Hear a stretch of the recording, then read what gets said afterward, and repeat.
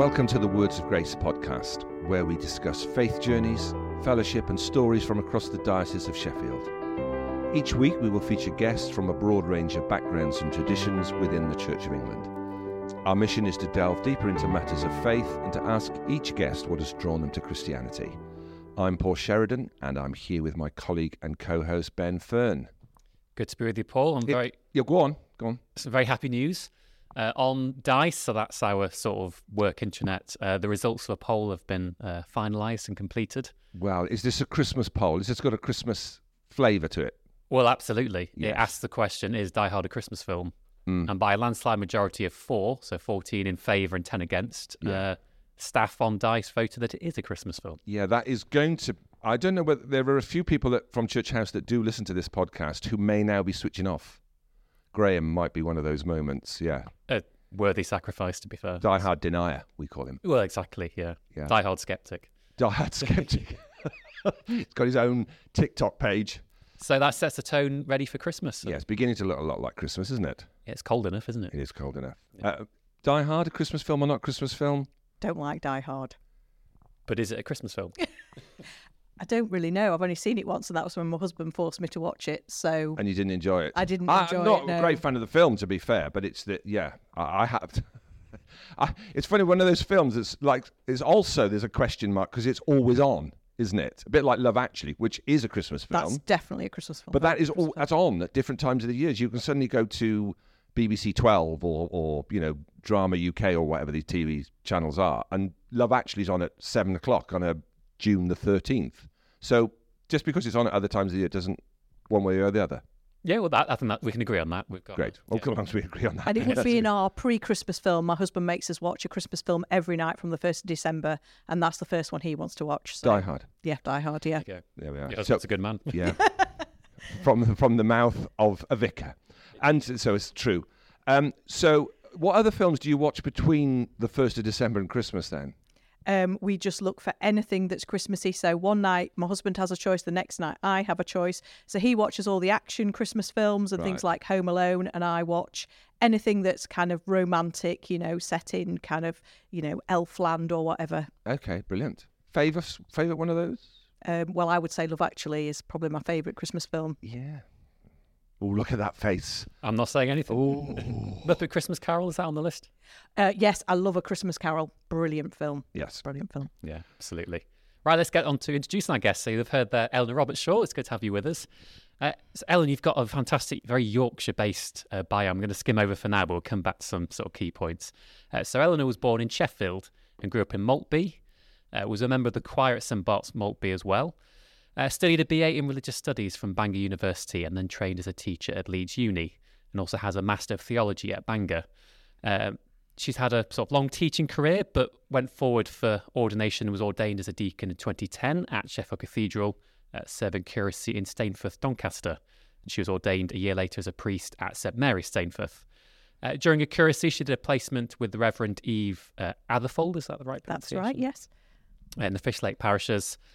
She was appointed as Team Rector of Great Snaith in 2013, elected to General Synod in 2015, and in 2021 was elected to serve on the Church of England Pension Board. She's married to Paul, who's a Roman Catholic, has a fur baby Millie, who I've been lobbying to bring in, but I don't think she's quite well behaved enough. She's very naughty. But a gorgeous Westie, I've seen the photos, yes, beautiful dog. Her interests include knitting, crochet, dabbles in a bit of needlework, and is a novice sewer, and enjoys meeting up with friends and going on holidays. Eleanor, welcome. Thank you. Fair to say as well, you're an honorary canon as well of Sheffield Cathedral. An honorary canon of Sheffield Cathedral, a really great privilege and, just wonderful thing to happen, really. That was last year, wasn't it, the installation? That was last year, last November, yes. I remember we've had a conversation because you're very proud of Doncaster in particular. I remember when Doncaster became a city last year, I perhaps naively said to clergy, does that mean the Minster's going to be a cathedral? And people say, no. But you had a loophole, which could mean it could be a cathedral. Is that right? There's the thing, isn't there, that wherever the bishop's chair is, wherever the cathedra is the cathedral. So in the war, the cathedra was taken out of Sheffield Cathedral, and it was actually stored in Snaith Priory during the duration of the war. So I would argue that actually Snaith Priory was the cathedral of the diocese during the war, but I think there's probably other reasons why it wasn't, but I like to think that anyway. Maybe we could lobby for that to have a comeback and have it as one of the bishop seats. Have multiple bishop seats. Snaith Priory? Yeah. Yay! Also, just one thing to pick up. One of the things we've talked about before on the podcast with guests like Father Grant, for example, is sort of ecumenical family makeups and how interesting that is. You mentioned here that your husband Paul's a Roman Catholic. I think that's a really interesting sort of dynamic. What's that kind of like on a day-to-day level?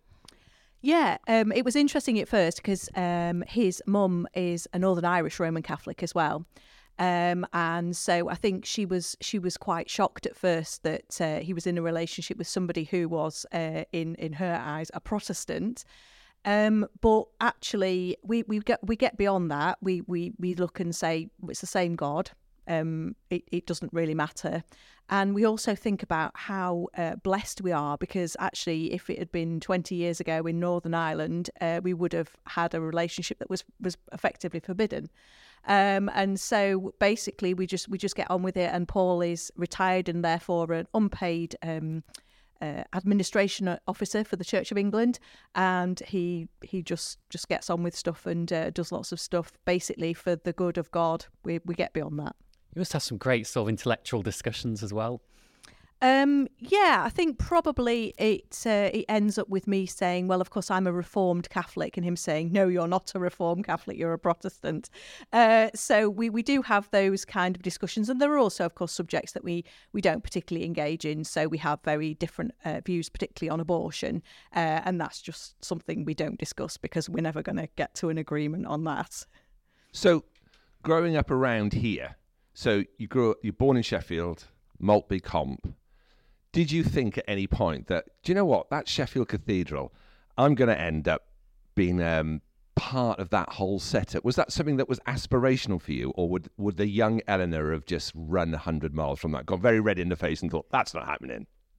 Well, I felt called to be a vicar to be a priest from about the age of 14 when I was in the church choir. So I was known at school as the Bible basher, and people used to walk behind me singing All Things Bright and Beautiful because they'd seen me in the choir at church, which was quite embarrassing, when they'd been to weddings. I never thought that obviously I would be a Canon of Sheffield, but I did pray and hope that one day I would be a priest.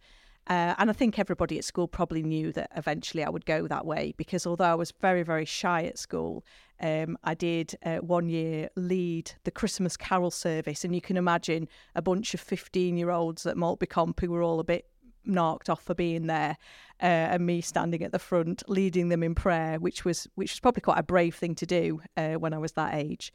But yeah, I didn't probably think that I would have have the ability to be on something like General Synod, or it was a kind of school where it wasn't cool to work hard, and also there were quite low aspirations. So I suppose you didn't expect to get anywhere really. So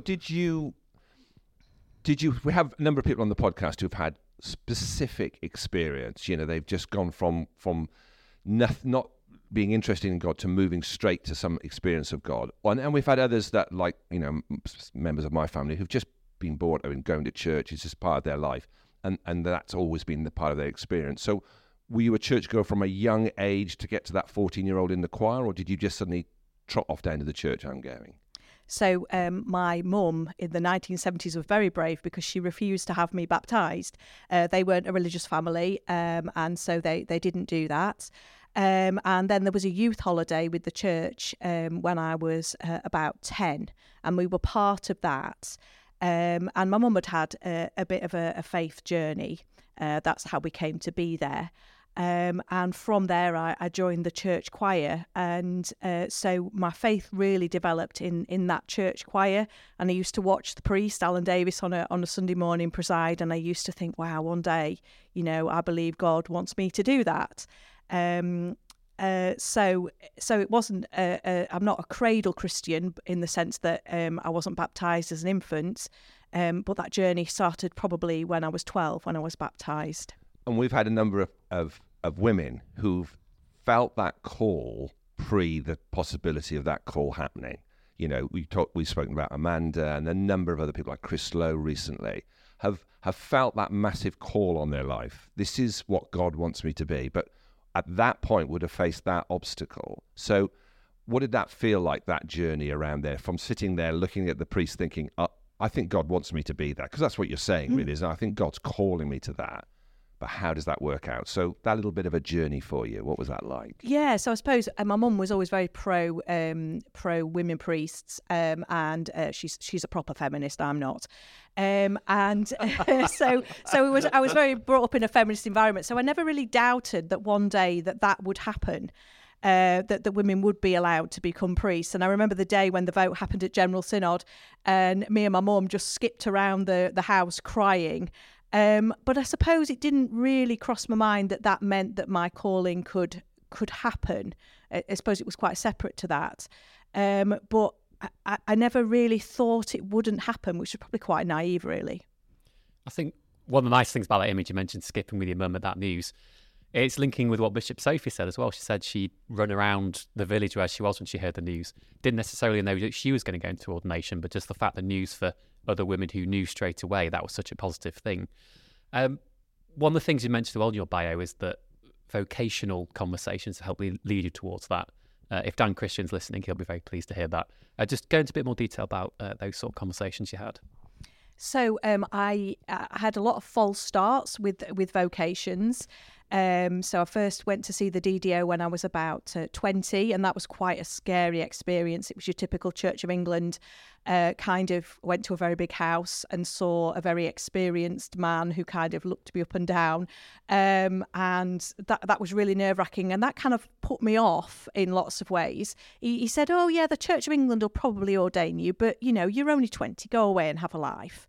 And I think at that point, we didn't ordain people in the 20s, we sent them away. And it was hard at the time, but actually I'm so glad that I had a career as a teacher because I learned so much. And then I had another experience with the DDO, which didn't go very well. And then for lots of reasons, which is not very tactful to say in this podcast. And then Joanne Grenfell came in as the DDO, and she just rang me out of the blue and said, you know, you're on file. Would you be interested in a vocational conversation? And from that, within 3 years, I was ordained. So it was a really, everything just fell into place at the right time, which I think it always does in God's time, doesn't it? So it was a frustrating time in my 20s, but also the experience that I gained from being a teacher just has informed so much that I do now. Do you ever sort of miss your days as a teacher, or do you feel that in your role, you know, as someone who's been ordained, that you're kind of carrying that on anyway? I don't miss the day-to-day being an RE teacher because basically kids didn't like the subject, and it felt like it was 10 years of kids coming in and going, oh, this subject's rubbish, miss. But what I do miss is my forms. I had 2 forms that I took from year 7 to 11, and I suppose that's where my pastoral side came out. I absolutely loved those kids, and I found something in every single kid that I could love. And when they left at the end of the year 11, they were fine. I was a complete mess. I was crying because I was so sad to see them go. So I miss that day-to-day interaction, and the things that teenagers say are just so hilarious. So I miss that, and I miss my colleagues. The school that I worked at was led by somebody who was a complete atheist, but he led a school that was so Christian in its values of how we treated one another. And I always looked to him as somebody who taught me how to be a Christian leader, even though he would say he was an atheist and he didn't have any time for God. So it was a really great time in that sense. So yeah, I do miss bits, but not much. It's interesting what you said about the sort of atheist leader. I think one thing you can learn, I mentioned off there about Tom Holland's Dominion book, which I think is a really interesting read, but he mentions that even a lot of strong atheists throughout history actually have had either directly or indirectly an influence from a Christian heritage. I think it's interesting that's sort of been born out of that school as well. Do you think he would acknowledge that, or do you think he might say, oh no, that's not the case? He would probably acknowledge that he was he was a very kind of moral leader, and also the fact that he also worked as a team. So he probably would acknowledge that when we got, after 20 years of him as head, when we got an outstanding Ofsted, he came into the staff room and he said, this isn't my outstanding, this is everybody's outstanding. And that is so rare in a head teacher to make a comment like that. So I think he probably would see that. And bless him, when I was ordained priest, he actually came to the ordination, which was so, so wonderful. So, yeah. And part of your role now is training as well. So you've taken those lessons that you learned and stuff, and in your own case. So you've got 2 curates that you're training and coming. So how does that fit in? Is that something that really brings you great joy as you go forward, or is it a pain when they turn up? It's just the best thing ever. I absolutely love being a trained incumbent, because, you know, some people say, oh, when you get a curate, you can feel very undermined because often they're better than you at things. But what I love is that actually you get to see them go from perhaps being quite nervous when they start to, by the end, absolutely flying. So my first curate, Diane, who's now in Durham Diocese, we just worked together so well. We're lifelong friends now, and to watch her sort of flourish and take her own parish is wonderful. And the same with Michael and Chris, and I just learned so much from them as well.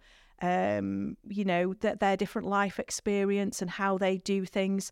So, for instance, when Michael does a wedding, when he does the vows, he says them very quietly, so you hear the bride and groom, not the priest. And it never occurred to me before to do that. But now I'm like, that's a really good idea, because they're not here to hear me. They're here to hear the bride and groom.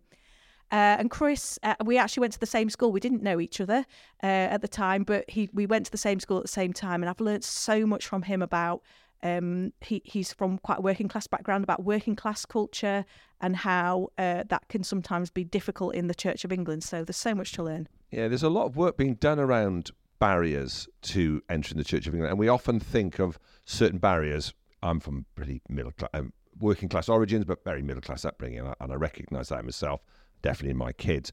And we talk around barriers around that, but there's a lot more work being done around deprived barriers and working class barriers, isn't it? Poverty is as big a barrier as some of the other cultural differences and stuff that we see in the past. There's quite a lot of work being done. So give us some lessons that you're learning around that, of what sort of barriers there are to people coming to church. So I suppose it's a lot about, isn't it? I would always say, oh, I'm quite working class, but I'm really not. You know, nice middle class upbringing. And I suppose there's some of the expectations, isn't there? I mean, our liturgy is very wordy. And yet I know that a lot of people who I taught really struggled with reading. And so that's certainly a barrier. And then you have the kind of things where you have a do at church and it's £10, and a lot of people would think nothing of that. And yet actually for somebody who is struggling financially, that's a huge amount of money to pay out to come. And, you know, yes, it's nice to give it to the church, but actually that could go on something far more important. And there's just the thing about accent as well. I have quite a northern accent, and one of the things that gets pointed out to me quite often when I'm at synod is, oh, you do sound northern. And you know, it's like you have to get rid of that. And I think no, celebrate that, I think. Yeah, I've just read a book called Divides, which talks about that relationship. It's the pastor who's wrote it came from a very dysfunctional family. And one of the things that blew my socks off, about the 3rd chapter in, he talks about bring and share. And, you know, we think, coming again from this whole house church movement where bring and share is this big thing. He talks about the bring and share middle class lunch that comes out, all the quiches and the salad. And he said some of his friends just couldn't come to that because they didn't have anything that they could bring and felt incredibly embarrassed. And also then felt slightly patronised when everyone said, oh, that's fine, come and have some of my quiche. You know, it was just stuff that we don't think about, is it? That can be real barriers to people coming forward. And I must admit, I did my parish placement when I was training at All Saints Ecclesall, and it did make me smile because culturally, when you're from Maltby, you don't eat olives. And everywhere I went... That's the comment of the day. Yeah. That's the headline when we post this. Right, that's going all over TikTok. Yeah. And I absolutely hate olives as well. But everywhere I went when I was on placement at Ecclesall, people said, oh, would you like some olives? And I was like, no, thank you. No, I don't like... You don't like olives? And I felt like I was being forced to eat olives of different descriptions. And I think, again, we do forget that you know, that kind of culture's not everybody's. I don't like cheese, so I always have that question thrown at me. oh my goodness, you don't like cheese? No, I'm doing it. No, yeah, no, What, any sort of cheese? Here we go. Yeah. Well, I like cheesecake, but that doesn't taste like cheese. Okay. Yeah. So So this is my confession to the podcast. A lot of my colleagues know this. I'm friends, but Okay. yeah. So we are going to go off into a middle class moment for everything from cheddar to brie to Stilton. None of them. No, I mean, I like They're mini all cheddar different. crisps, but again, it doesn't count. Wow. Okay. Yeah. Anyway, this isn't about cheese. No. Or about me and you. Eleanor, one of the things I've noticed, I think it's fair to say you're very good at affirming people and building them up. One of the joys I've had with the social media accounts is often when there's been a notification on what was Twitter, now X, I think, oh, who's this going to be? Is it going to be something negative? And it can be you very enthusiastically have a photo of someone sort of celebrating an event. Has that been a big part of your ministry? Yes, I think so. I'm particularly overwhelmed by Keith Lunn, our focal minister, his calling to ministry, which came out of the fact that one carol service I'd got a sore throat and couldn't take the service, and he stepped in. And from that, we together discerned a call, and it's been so amazing to see Keith flourish, and again, in lots of ways, do things a lot better than I do, and it's just so special to see God working in him. So I just love to celebrate when people do things well, and to also remind myself that, you know, I am a control freak, but actually it's good to step back sometimes because it gives other people opportunities. So yeah, I just love that. I think it's pride in your heritage as well, and in Yorkshire. And one of the things we always try and say is that, you know, the Diocese of Sheffield is such a diverse area. Sheffield itself is fantastic. We always try and say we're not just Sheffield-centric. Whether it's through our good news stories or indeed guests on the podcast, I think you're a good exponent of that. Well, Keith has actually got a little hashtag, which is get Great Snaith on the map.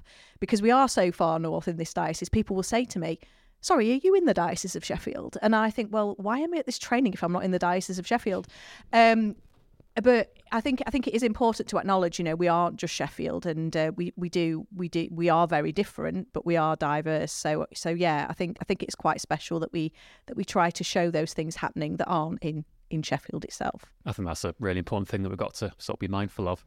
Eleanor, if we could come on to one of the things you said beforehand, you're very happy to talk about mental health in particular. I know it's an important topic to you, and it's been sort of a key moment in your life as well. Would that be fair to say? Yeah. So.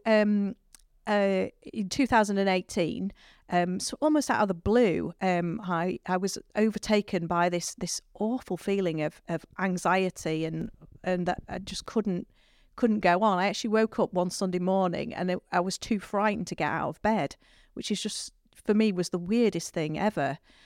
And what transpired really was that I'd almost burnt myself out by just not taking days off, by being daft, and at that point it was so frightening because obviously when you're a clergy person, you live in a house that goes with your job. I don't have my own house. The thought was, you know, what's going to happen if I can't continue in this job? I'm going to be homeless. And I had 6 weeks off work with sort of generalised anxiety. But what helped me get back to where I am now really is how our diocese responded to that situation. People could have said, well, you're a failure, you've gone off with stress.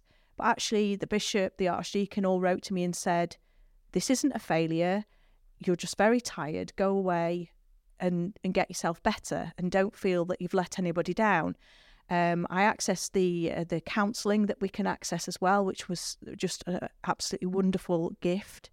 And also my curate Diane was just amazing at the time and got everybody to leave me alone. And coming out of that, the other side, I'm a changed person. But also I feel now that I can say to people that when they do get affected by stress, that actually you feel you're never going to get out of that place, but actually you can, and you do get back. You're a different person, but you are back there. And I think now the fact that we have our associate archdeacons who come to talk to us, you know, once a month and whatever, is a huge benefit to avoiding getting to that burnout place, because actually we're able to share things that are difficult, how we're feeling. And so ours, Clive, is just fabulous. I can't speak highly enough of him, and he'll give me the £10 for saying that later. Clive Hogger, one of our associate archdeacon transition enablers. I think that's fantastic that you were so supportive. That's really encouraging to hear. But what was interesting, what he said, I think that is important, is for people struggling with mental health anxiety, is not to think that they're a failure. I think that can be quite a destructive thing, a natural emotion to feel perhaps when you're in that place, but it's something that, shouldn't be focused on. Absolutely. And somebody did say to me, don't tell your congregation what's wrong with you because they will think you're a failure. And actually, I thought, no, I'm going to be completely open with the congregation. And actually, it opened many doors for me, because when I did come back, people were more open about their own mental health. And I'm quite open about the fact that I take citalopram, and we almost got to the place where we were in a confession where people would come to me at the end of the service and say, I take them too. So it opened the doors for people to talk about mental health, which I think is really important. And nobody who gets stressed or has anxiety is ever a failure. It's just a way of how we live, isn't it? It's a massive change, isn't it, in society, really? I'm old enough to remember the days when this was just not talked about. And if it was, it would have been in very hushed tones behind your hand to say, oh, she's got problems, And it just comes from nowhere, doesn't it, in some respects? You don't know this is going to happen to you. I look back over my life of running a business and bringing up a family and stuff, and I look back at times when I think I was just all over the place. But being, an old white bloke just would not have entered my head. And yet my kids now are much more open to talk about that. It's massively important. Vicars suffer from this a lot, don't they? Because they have to be all things to all people, don't they? All the time. Everything from Betty's dog to what the next theologian, you sit on synod, what's happening there. And so what's your sort of tips and hints for that and how to get through that? Is it to talk about it early? Is it just to be open? What do you think? What would you recommend to your incumbents coming through?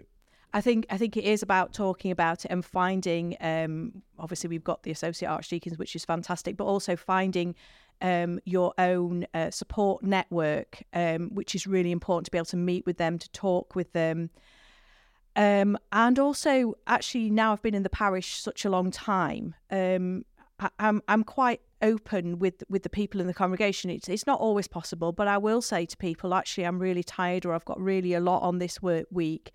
And they actually really support me as well. There was one couple who, when I was poorly, who actually spent an hour just ministering to me and explaining, they'd had difficult times and, but they got through it. So I think it is just being able to talk about it and having people that you trust to talk to too.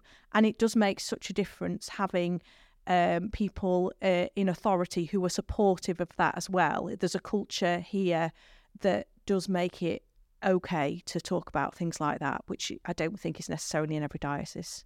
And rest days must be really important for clergy as well. I'm really rubbish at rest days, and that's something I still haven't learned. It's quite hard because I don't always get to go out on my day off, and sometimes I think, I'll just get on with that. And also, a lot of inquiries come through social media, and before I've even thought about it, I'm booking in a baptism while I've watching Netflix or something on my day off. So that's something I still need to work on, and I think that is an important thing, and rest is very important. It is tempting, isn't it, just to check your work emails? You can't help it. It's almost an instinctive thing, and I think it's just trying to resist that temptation, isn't it? It's absolutely trying to resist that temptation, because usually I'll check it and then I'll get wound up about something, and then that's the day gone, isn't it? So, Eleanor, one thing as well from your bio I want to touch on. So you've spoken really well about your teaching background, your ordination. You were part of St Bart's Maltby choir. So you've talked a lot about what first sort of drew you to ordination. When did you first sort of take an interest in music and in singing? That the choir was what brought me to the church. I suppose my mum was always singing, so we were always quite singing. I'm not a very good musician, but I can hold a tune. So it was a way into church, because in the 80s, the choir had adults in, but it also had a lot of children in. I suppose that's something we often miss now. But that opportunity to be in that choir together, and then there was a youth group. So we just kind of all sort of existed together. And the singing was nice, but it was more the social side that came with it as well. And I still love a good sing. I'm still not an excellent musician, but for me, singing is a massive part of worshipping God as well. It's a service without song is a bit, not as good as it might be. Do you have a sort of hymn-wise? This is one of my generic questions, but do you have a preference in terms of style of hymns, or do you like a sort of mix? Yeah, I'm quite traditional. I love a good sort of hymns, ancient and modern kind of thing. But I do find, I suppose it's like with any hymns, there are some hymns that last the test of time and there are some that don't. So some of the modern worship songs, which wouldn't be my place that I would ordinarily go to, there are some gems in there. And so you will hear me humming them, and I check myself. I think I'm singing a worship song, but they will last the test of time. So I am open to doing those as well. And my husband did run our choir at Snaith for a while, and he introduced lots of worship songs because he knew I probably wouldn't like them very much. It's true of all more musical genres, though, isn't it? I mean, people of my generation say, the 80s was the best year. And I say, go and look at Top of the Pops of the 80s. Some of it was absolutely woeful, and there was some great stuff. 60s, it's the same. And it's the same with worship, isn't it? I bet that there are some rubbish hymns that were written that we never sing, or actually we do, and then you sit through it and think, that's woeful. Same with modern worship songs, isn't there? Just, listeners, do not get your theology from worship songs. Don't get your theology from worship songs. I'm going to go all Partridge in a minute. But these are the views of Paul Sheridan. They might not reflect the views of our other listeners. I do find it frustrating, though, when I get people saying, they'll get their theology from a Hillsongs, and I'm thinking, okay, they're great, but that's not where it's coming from, guys. I think it's important you actually, because I always say you can get carried away with the tune, because there are some great tunes, whether older or more modern, but we don't always actually pay attention to the lyrics. I think it is important we actually do focus on that as well. Absolutely. And I always think back to, we always used to ask our choir master if we could sing God of Concrete, God of Steel, which seems to have not made it into the modern hymn books. Yeah, surprised that. And we never actually ever sung it, but yes, it's of its time, isn't it? Well, carols that we'll be singing this month, you look at some of the wording of them and it's like, crikey, how, beyond being formal sort of language. No crying he makes. That's true. You know that. He didn't cry in the crib at all. Jesus never cried. Yes, babies famously never cried. Absolutely. General Synod. I've said 2015 elected to General Synod. Did someone approach you? How did that I'm interested in how that happens. Do you sort of put your head above the parapet, or does just someone come to you quietly and say, we think you should be going to General Synod? You were obviously on Deanery Synod and moved on to that, but how did that happen for you? So I was always interested in General Synod from the time of being ordained. And the elections actually were just after the 2010 elections were just after I'd been ordained, and I thought, I would like to stand for that, but it's very hard to get elected when people don't know who you are. So actually, it was Canon Geoffrey Harbord who kind of nurtured my interest in General Synod, and he invited me to go and observe General Synod before I was a member, and talked to me a lot about it. So when I came to stand in 2015, I had quite a background in how it worked and what happened. But interestingly, at that point, I was the only woman who stood in the House of Clergy. And then again, this time there were two candidates, but two women candidates, but one withdrew. And so I suppose that was an advantage in one way, because the vote didn't get split. But yeah, it's just been something I've been really interested in, and I mean, at the moment it's not very pleasant because of the whole LLF thing. But there are so many just wonderful nuggets of hearing about people's ministry across the country. Even some of the debates on not liturgical business, on the law and things can be interesting. But I think what I love most about it is the fact that you get to meet people from across the Church of England and find out what's happening in different parts of the country, and gain insights and take things back, really. So yeah, at the moment it's hard, but most of the time I absolutely love going there. Yeah, fantastic. So there's lots of other things we could talk about, but I'd just like to dig into what you do in your pastimes, because you said dabble a bit of needlework. I bet there's a lot more going on than that, because I think you're a very busy person. There's always something going on. So how do you spend your spare time? Because it is really important for you to have that break time, to come away from everything else they do because of where we've been, and it's important for all of the clergy to do that. So spare time, what do you get up to? So it was actually really came out of when I was not very well, and then also out of COVID. And I find that doing something with my hands, like cross stitch or crochet or knitting, actually helps me relax, because you've got to concentrate on what you're doing. You can't start thinking about other things. So in my spare time, I do tend to try to physically do something that's very different. So at the moment, I'm knitting our curate Michael a jumper, which he's commissioned. Does he know? He does. Oh, Yes, phew. yes. No. He commissioned me to knit this jumper. So it's just something that you've got to focus on, because you've got to think about what you're doing, but also the repetitive, rhythmic kind of. It's quite prayerful. I suppose it's not unusual that in monastic life you do things that, you pray, but you do things with your hand, you do work as well. And also Diane has encouraged me to try to learn to draw as well. I'm an absolute duffer at drawing.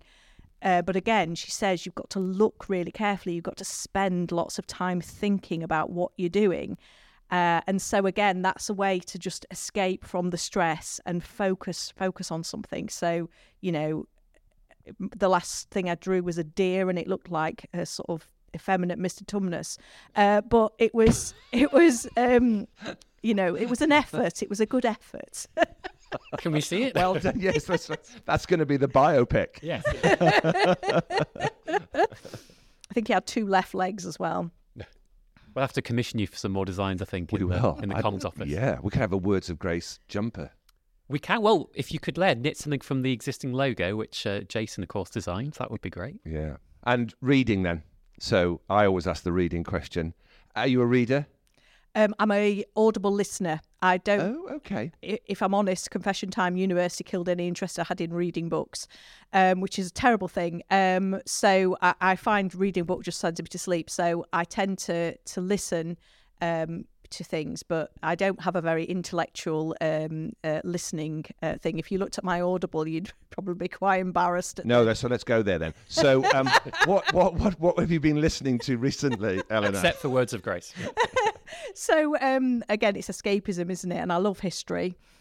So my Audible has a lot of those, trashy novels set in the Second World War. That it's about people, isn't it? It follows the lives of people and says what happens to them, and it's got a bit of history in there. So yeah, it's full of those. And every so often I might listen to a more academic, historic thing.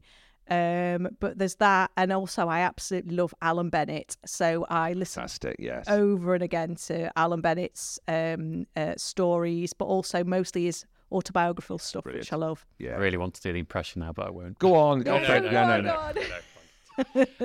Television and film-wise, do you have a particular genre that you prefer? Costume dramas. I love The Crown, although it's gone a bit off towards the end. It's in living memory, isn't it? So it's not as good. But that's a lot of interesting. That a lot of people are saying that. I've not. I think we watched a bit of the first series, but yeah, as being a staunch Republican, I've not really wanted to go there particularly. But I just said that on. Do I have to edit this out? Employed by the Church of England. Yes. You're a nonconformist. I am a nonconformist. Anyway, but yes, a lot of people have said that the latest series, because it's in living memory, is much more difficult to go with. Absolutely. The Diana moment, for instance. Yeah. Yeah, I mean, that is so big in my memory. Yeah. But I mean, when the early series were on, I was saying to my mum and dad, who that was in their living memory, oh, what do you think of this? And they're saying, oh, it's a bit of nonsense, really. Yeah. So now I'm at that point where I think, well, actually, no, this isn't how I remember it and whatever. So yeah, but it's escapism. Yeah, first 2 seasons, I think, were the sort of peak of it, I think my favourite episode really is in the 3rd series, the Aberfan one, which I training, doing my university in Wales, we did quite a lot about that. And that kind of reminds us about justice, doesn't it? And how we should make sure that something like that never happens again. Definitely, that was helpful for me. For someone who's born in the 90s, I wasn't actually aware of that disaster. So watching that episode, I know it's not a documentary of the Crown, but it then made me think, I can go over and actually look into this more. So I think it was a good episode in that respect. Yeah, South Wales boy, very raw in the memory, Aberfan. So yeah, mentioned a lot. Yeah. Just finally as well, in terms of secular music, do you have a particular favourite band or artist? I love 60s music. So Beatles, Joe and the Pacemakers, particularly love You'll Never Walk Alone. It's a highly spiritual song, that. And Don't get your theology from it, though. Yeah. LJ will be very pleased if you Yeah, said she that, loves that, doesn't she? Yeah. So but we listen to most things up to 90s. Then I get to be a bit of a fuddy-duddy, and I didn't like Take That at the time, but looking back, actually quite like that as well. And even I always pronounce it wrong. Is it Ed Sheeran? Not Sheeran. Oh, I love Ed Sheeran. Oh, never mind. That's a sad note to end on. But... We can't end there. No, we can't. My kids will kill me. They listen to this podcast, and they'll kill me now that we've mentioned Ed Sheeran on the podcast. One more follow-up question. Go on, Paul. I'm trying to think of a follow-up question. Have you listened to Supermarket Flowers? That is one of the most popular funeral songs, and it's absolutely beautiful. And so a lot of people do choose that. It's all about your mum passing away. There's a follow-up question I can think of then. Have you had any other sort of unusual on the surface requests for funeral songs? Any sort of unusual asks? Yeah, best one ever was Ring of Fire at the crematorium. Oh, friends. It was absolutely brilliant because we pressed play and everybody was just falling about laughing. So yeah, that's a great one. But also I did the funeral of somebody who I'd not checked what it was at the crematorium, and it was Snooker Loopy, and I pressed play and I just burst out laughing. It was absolutely brilliant. Wow, So what a song. People choose some absolutely brilliant things. It's ace. Eleanor, it's been great to have you on the podcast. Thanks so much for coming into Church House. Thank you. All the way from out into the wilds of the diocese to come this distance to talk to us. It's fantastic. No, it's nice to be back in the hometown. That's appreciated. Next, after this podcast, Ben, it's going to be our Christmas special, I think, isn't it? It is. Last one of the year. Yeah. Hymns on the harp, or carols on the harp. Yes. Hopefully. Hannah's on board for that, definitely. And great. And a few other things. Bit of a crowd in for a bit of mince pies and a bit of schlur, as a Christian do. Yes. You and I will be on the gin early, but everyone else will be on the schlur. That's right, isn't it? Yes, are we allowed to say that? But yeah, I don't know. I don't care anymore. It's coming to Christmas. But also we'll have a break after that. But we'll be back on Tuesday, the 9th of January. We've got quite a few guests lined up already in January, ready to go. Ben has worked very, very hard on new guests being lined up. We've got some great guests coming up. Some big names. Definitely, we've got like Sir Chris Stebbing, Christine Gore. Sir Chris Stebbing, did you say? Chris? No, but are we? Call him Sir is that Chris going to happen? Stebbing Is that a rumour? I don't know. I don't know. Christine Gore, of course, as well. Yeah. Andy Brewerton. Fantastic. We'll have Archbishop Stephen as well. We're trying to you find. You let that out of the bag very quick there, didn't you? I was going to keep that till after the New Year, but you've put it out there. Oh, we can cut that bit out if you want. Okay. No, Archbishop Stephen's definitely. Yes, we're trying to finalise a date, so it's not set in stone yet, but there's he's definitely up for it. So we're looking forward to having him on. Very much friend of the podcast. Eleanor, thanks so much for coming in. Oh, you're welcome. Thank you. Nice to see you, Ben. You too. Take care. Thanks. Bye.